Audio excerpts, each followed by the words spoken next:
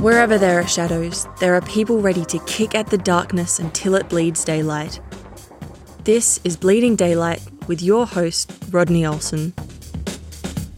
I'm so glad you're listening to Bleeding Daylight today, because this is one of those episodes that has the potential to make a big difference in your life. Please share it with others and connect with us on Facebook, Instagram and Twitter. In just a moment, I'll introduce you to my guest. She's an incredible woman who took the time to really explore one of the essentials of life. What she discovered might surprise you and change you forever.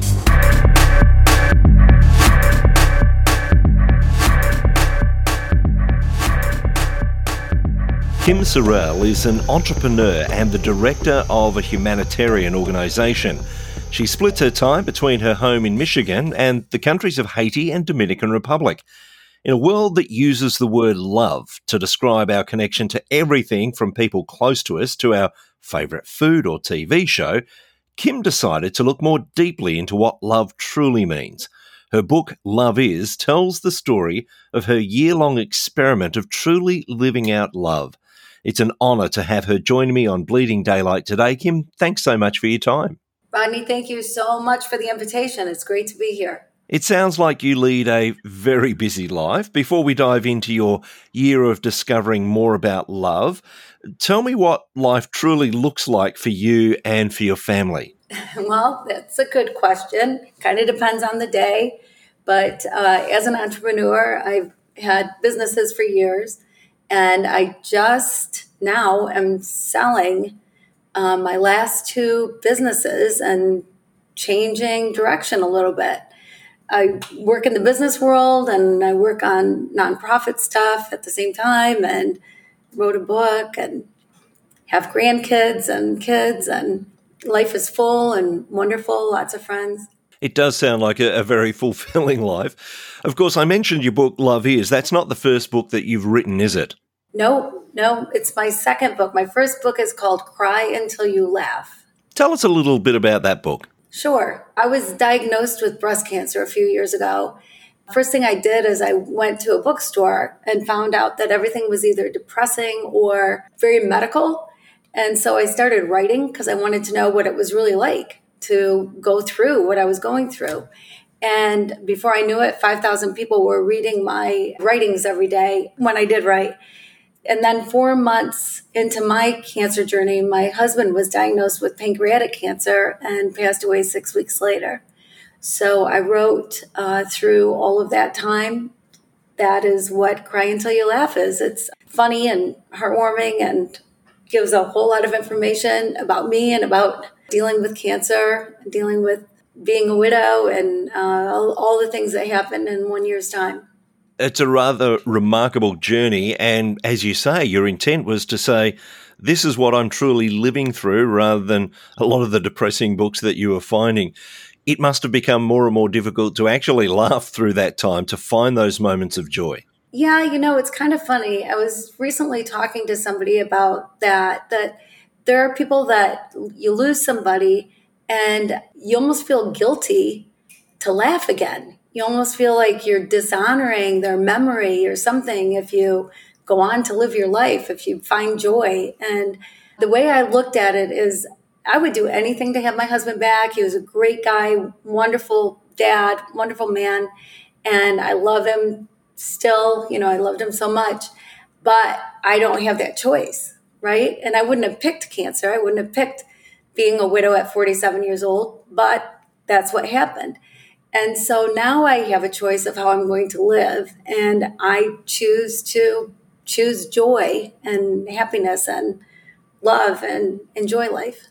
You do sound like someone who makes choices, who makes decisions. This is the way to live. And that's what happened when you decided to live out love. Tell me about what made you decide to live out love for that year.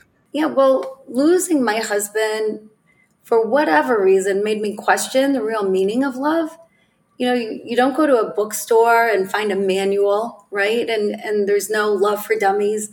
You just kind of learn love from your parents, from people around you, from whoever. And not everything that we call love is love.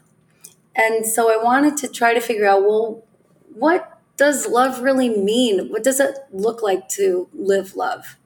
So I decided I would dedicate a year to figuring it out. I took a 2,000-year-old poem that you in the States here at a lot of weddings. It starts, love is patient, love is kind, does not envy, et cetera, and take one word at a time, one word a month, and figure out, well, what is love that is patient? What does that mean? What is love that is kind? And there are 14 words. So doing it in a year didn't quite work out with the math. So it took me longer than a year. But that's what I did, is I broke it down one word at a time. As you mentioned, that particular passage or poem is used at a lot of weddings, and we seem to gloss over it, and it sounds wonderful, but it must have been very different trying to live that out and trying to understand what it all meant. So true. It's so true. In my book, I start out with what I think it's going to be. And then I tell the story of what actually happened that brought me to discovery of what it really is. And most of the time I was in Haiti. So it's stories from Haiti, some funny, some sad, kind of works its way into your heart. But like love is patient, right? The very first one. Well, you know what patience is. I know what patience is. It's not honking your horn if you're stuck in traffic or getting upset because you're ready to go and she's not ready to go, right? That's patience. But love that is patient is something entirely different. When you take love is or love is not and put it in front of any word, it totally changes the definition. Like, I figured out that love that is patient, first of all, I believe you're supposed to love everybody. I love everybody. I think that's the way we're supposed to live, what we're supposed to do. So if you love the person that you're with, which you should, then love that is patient would tell you that this is the most important moment of your life. What's in the past is in the past, and what's in the future is yet to come. This moment right here, right now, this is your moment. This is the moment.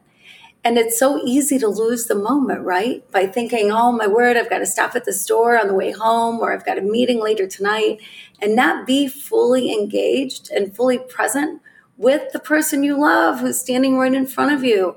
And you lose that moment. That moment is going to come and go, whether you're in it or not in it. And to be in it is showing love. And I'll tell you, frankly, it took me a lot of practice to get to that point. And this is one of the reasons that I asked you to explain a little bit of your life, because it's a very busy life. Because some might say, well, it's all very well for this author who has nothing better to do than to write this book and write of experiences and spend that entire year. But my life is busy, and yet you're writing this in the midst of busyness, extreme busyness, and of chaos, especially in that world that we know Haiti is, a very difficult place to be and not an easy place to live anything out. And so you're saying that love can still be lived out amongst the busyness of our lives, amongst the chaos of our lives, and I guess that's the true test of it, isn't it? Yeah, it sure is. And actually, it simplifies things. It makes life easier when you really understand love and then live it. I believe love is not just an emotion like fear or joy, whatever, but it's a living, breathing, walking, talking way of life. It is all encompassing. It's if you love, you have complete freedom, just complete freedom, because you're free to just love people. There's no judgment or condemnation in love. It allows people to be who they are, realizing that you have no control over that. And all you're supposed to do is love. And so it's really freeing. As you're taking what's written in these words before you of what love is and what love isn't, as you're living each of these principles out through a month at a time over this year and a bit, tell me, what was the thing that was most difficult for you to come to terms with? What was the aspect of love you found it most difficult to live? Well, one of the aspects is love keeps no record of wrongs. And I thought, man, that I figured would be a tough one.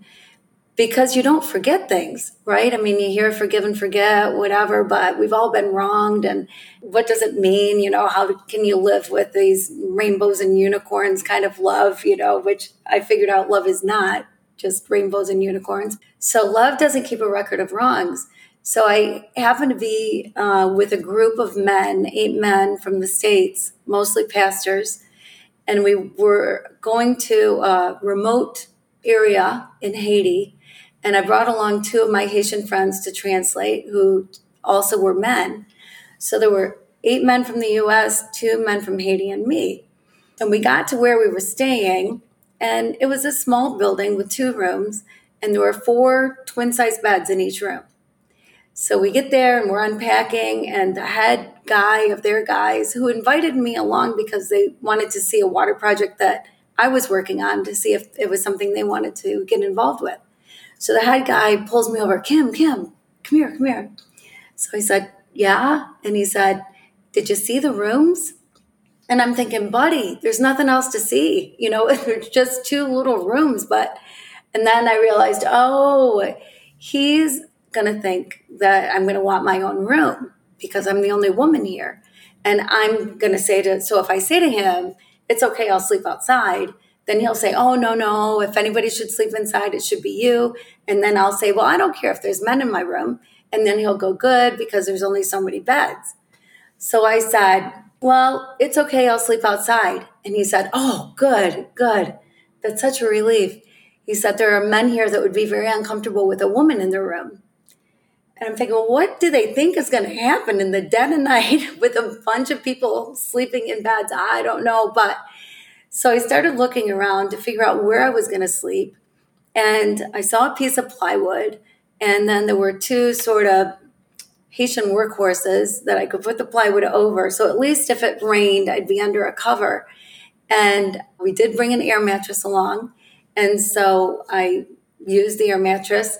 In going to bed, I was nervous about tarantulas and snakes, chupacabras, I don't know, whatever was roaming the streets, whatever could be around.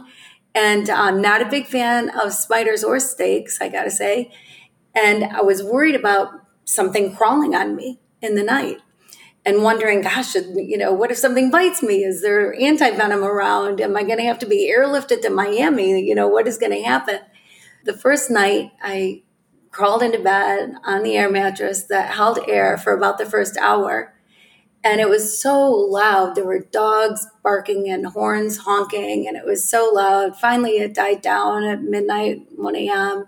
2 a.m., the voodoo drums started in the distance and went for a couple hours. And so finally, like 5 o'clock in the morning or so, I was able to really get some sleep just for a couple hours. So first night came and went with no incident, all was well. I didn't get a lot of sleep, but it was good. Well, the second night, still the dogs and the horns and the voodoo drums. And then finally I'm drifting off to sleep. And when I was sleeping, I woke up because there was something on my leg. And I thought, oh my gosh, what could that be? I was so afraid. And so I slowly lifted my head, slowly opened my eyes. I didn't want to jerk and have something bite me. And so I slowly opened my eyes and looked, and it was a chicken. There was a chicken on my leg. And I didn't know whether to be mad that this chicken woke me up or happy that it wasn't a tarantula. I wasn't sure what my emotion should be, but I shooed it away, and away it went. The third night was like the first night. Nothing happened. The fourth night, again, the dogs, the horns, the voodoo drums, etc. I'm finally sleeping. And again, I get woken up because again, there's something on my leg. And I thought, oh my goodness, what is it this time? And I slowly opened my eyes to see the same chicken was on my leg again. And again, I didn't know whether to be grateful or angry, but I shooed it away. We did have chicken that night for dinner. So my fifth night there was, again, without incident. I was a little bitter, to be honest. I had a great time that week, and they did end up getting involved in the water project. I was so happy about that.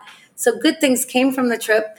But I thought, man, that's not how you treat somebody. I hope my sons wouldn't treat somebody like that. And I'm all about equality and whatever, but I am a woman, even so. And so I was a little bitter. I was a little upset. And I was working on Love Doesn't Keep Record of Wrongs. And it occurred to me that I'm never going to forget that story. I will tell that story, but the tone of the story has changed. Instead of these guys made me do this and I'm bitter and angry, which bitterness only hurts me anyway, but I'm bitter and angry at them for making me do this, the whole tone of the story changes. So now to me, it's just this funny thing that happened to me. I could literally sleep anywhere in the world and be just fine. Love Doesn't Keep a Record of Wrongs just changes the narrative and doesn't hold on to the negative emotion. As you say, there's this sense that love is all brightness, it's all wonderful, and it seems that it's so fragile, and yet you're talking about a love that is robust, that can go the distance, a love that actually deals with the hard issues. Was that a surprise to you, or did you expect to find that within that sense of love that you were searching out? I figured love was deeper than what I thought it was, but I didn't realize how deep. I didn't realize how multifaceted, how fascinating, how big, huge love is. And that, there are phrases out there, some from the Bible, some from Beatles songs, that all you need is love and it's what the world needs now. And God is love and love will make a way. And all of those things are true. I mean, if you have love, everything else just falls into place. So it's really a matter of defining what we're talking about, because often we talk about, well, love will conquer, love will do this, or this is all about love. And yet we're actually talking about two different things, because we're talking about our concept and the person we're talking to has a different concept. So really your experiment was to try and find what is the true meaning of love as you went through this year. Were there many surprises along the way for you? Yeah, so I would say every single word was a surprise because every single word was not the first part of the chapter. The first part of the chapter when I wrote what I thought I would find, like kind. Yeah, everybody's kind. You do kind things. You show kindness to people, whatever. We're all kind. But love that is kind is so different than kind. Love that is kind does kind things, shows kindness, kind love that is kind with zero expectations of receiving anything in return. Zero. Not a thank you note, not a I went to her daughter's wedding. Why isn't she at my daughter's wedding? Or I brought them a casserole. Why aren't they bringing me some food? Whatever it is. Nothing in return. Because the minute you want something in return for your love, the minute you want something in return, it is no longer love. It is something that you're doing because there's something that's in it for you. And with love, the only thing that's in it for you is it is such a great way to live. It's a wonderful way to live. It is so much more attractive to people. If you think about the people around you and think about people that show love, those are the people you want to be around, right? But you're not loving just so people will be around you. You love because it's the thing to do. It's the right way to live. It's the way to live. We often hear people talking about love as if it's simply an emotion, and then others who talk about love that is somewhat devoid of emotion. It just has to fulfill this criteria. In your mind, after living this experiment for just over a year, where does emotion fit within that description of love? Well, it's so much more than an emotion. You can get pretty emotional with love, and certainly love shows emotion, but that's really not what love is. It's not something that you lose, and emotions come and go. And love, when you're living love, real love, it doesn't come and go. It is who you are. It becomes who you are. And so that is how I see it different than an emotion. An emotion, people fall out of love, they say, right? Real love, you never fall out of because you never fall into. You just are. And that's an interesting phrase, isn't it? That we fall into love as if it's something that just happens, and yet the sort of love you're describing, there's an intentionality about it. There's a desire for the betterment of the other that doesn't exist in just a falling in or a falling out. Right. Yeah, exactly. Exactly. And things in this world can be so polarized, right? I live in the States, and our political parties, oh my word, if you're a member of one, the other party, everybody's bad. If you are getting vaccinated, some people think that that's bad. There's vaxxers and anti-vaxxers, Republicans and Democrats. We drew borders on our globe, right? God didn't draw borders, but some people have different opinions about immigration, about whatever people have opinions about. And then because there's a lack of understanding of true love, there can be this thing that happens between people where they lose friendships or lose family relationships or can't get together anymore for Christmas because people believe differently than the way they believe, and you're right and they're wrong, and there's no in between. And even to the point of name calling, those people are a bunch of idiots. You hear things like that all the time. Well, no, they're not. They're Rodney and Tom and Mike and Sue. They're people. We're all people. And so love takes things from confrontation to conversation. You can be in the same room with somebody who believes differently than you do because you love, because love doesn't boast. And when you boast, when you think that you know everything that is right and true, and you know more than the next guy, then you're boasting. Nobody has a complete handle on all truth, right?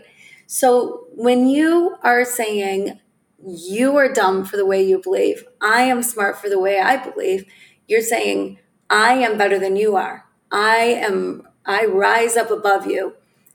But you don't. We all walk on the same ground. We are all created equal.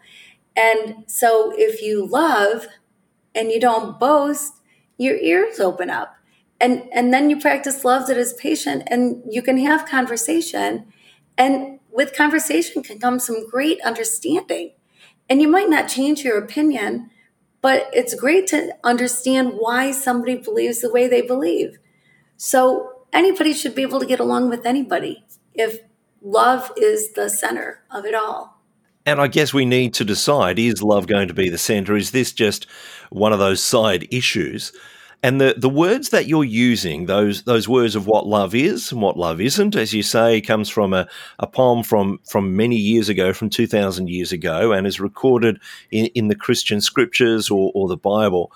But there's an interesting thing that goes throughout Scripture where it talks about love, where it says that the greatest thing that we could do is to throw everything we have at loving God. So first of all, there's that love again. So love with our mind and our soul, and then it's loving our neighbor as we love ourselves. So once we've decided this is what love is, there's the measure of loving is loving our neighbor, loving everyone else to the same extent as we love ourselves. So there's not really a get out clause there, is there?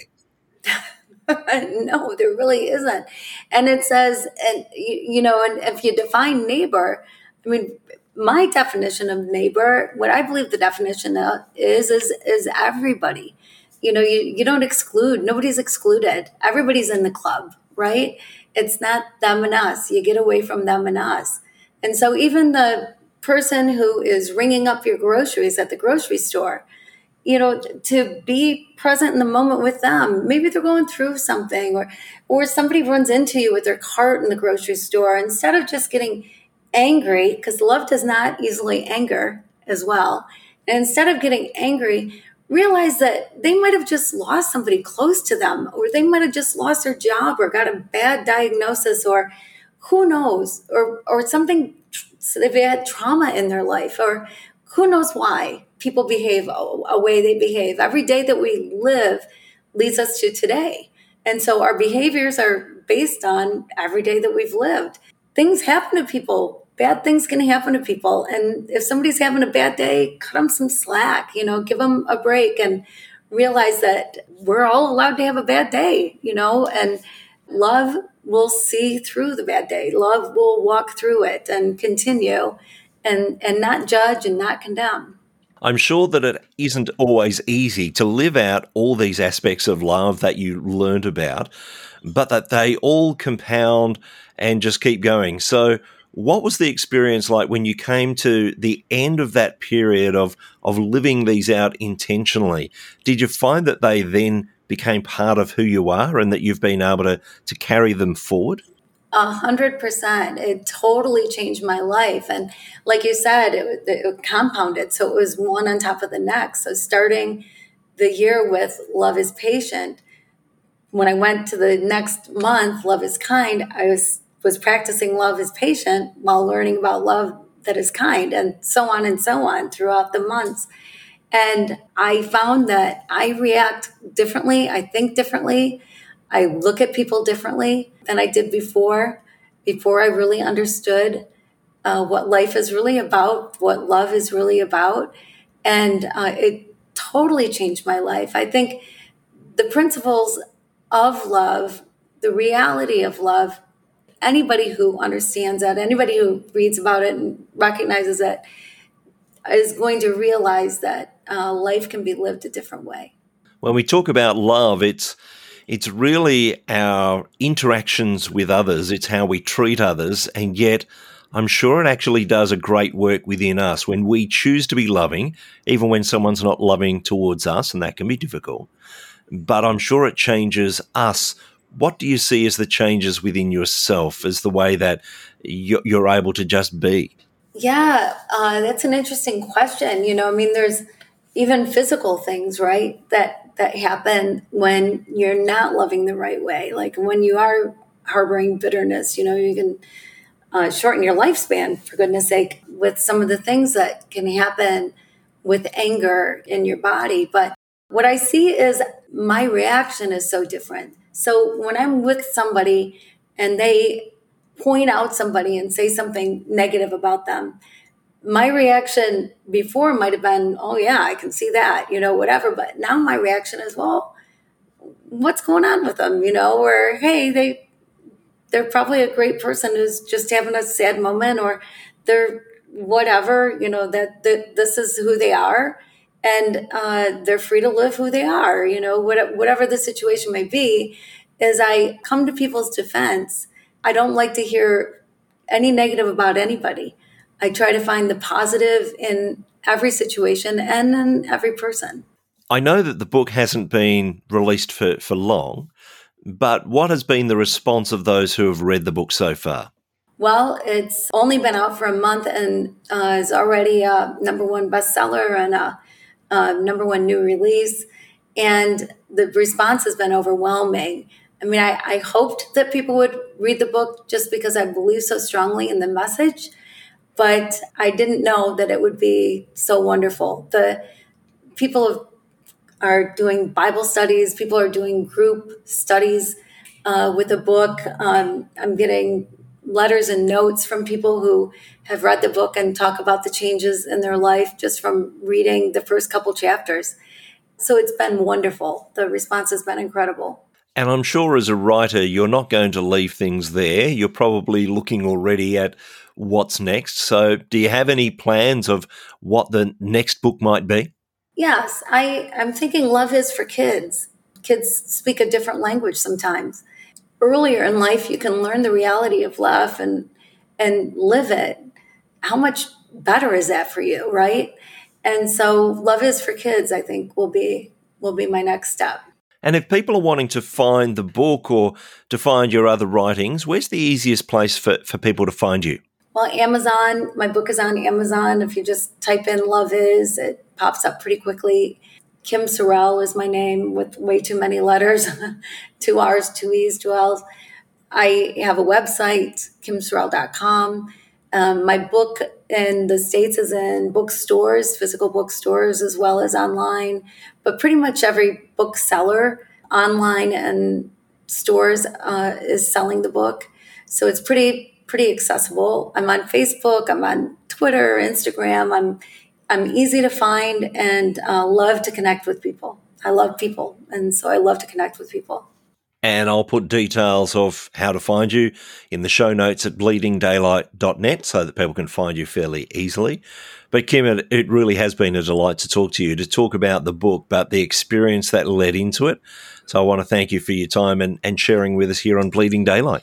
Rodney, I want to thank you so much for this incredible opportunity and tell you that you are wonderful. I love your show. I've listened to episodes, and everybody should make it a favorite on their podcast list. You have a wonderful show.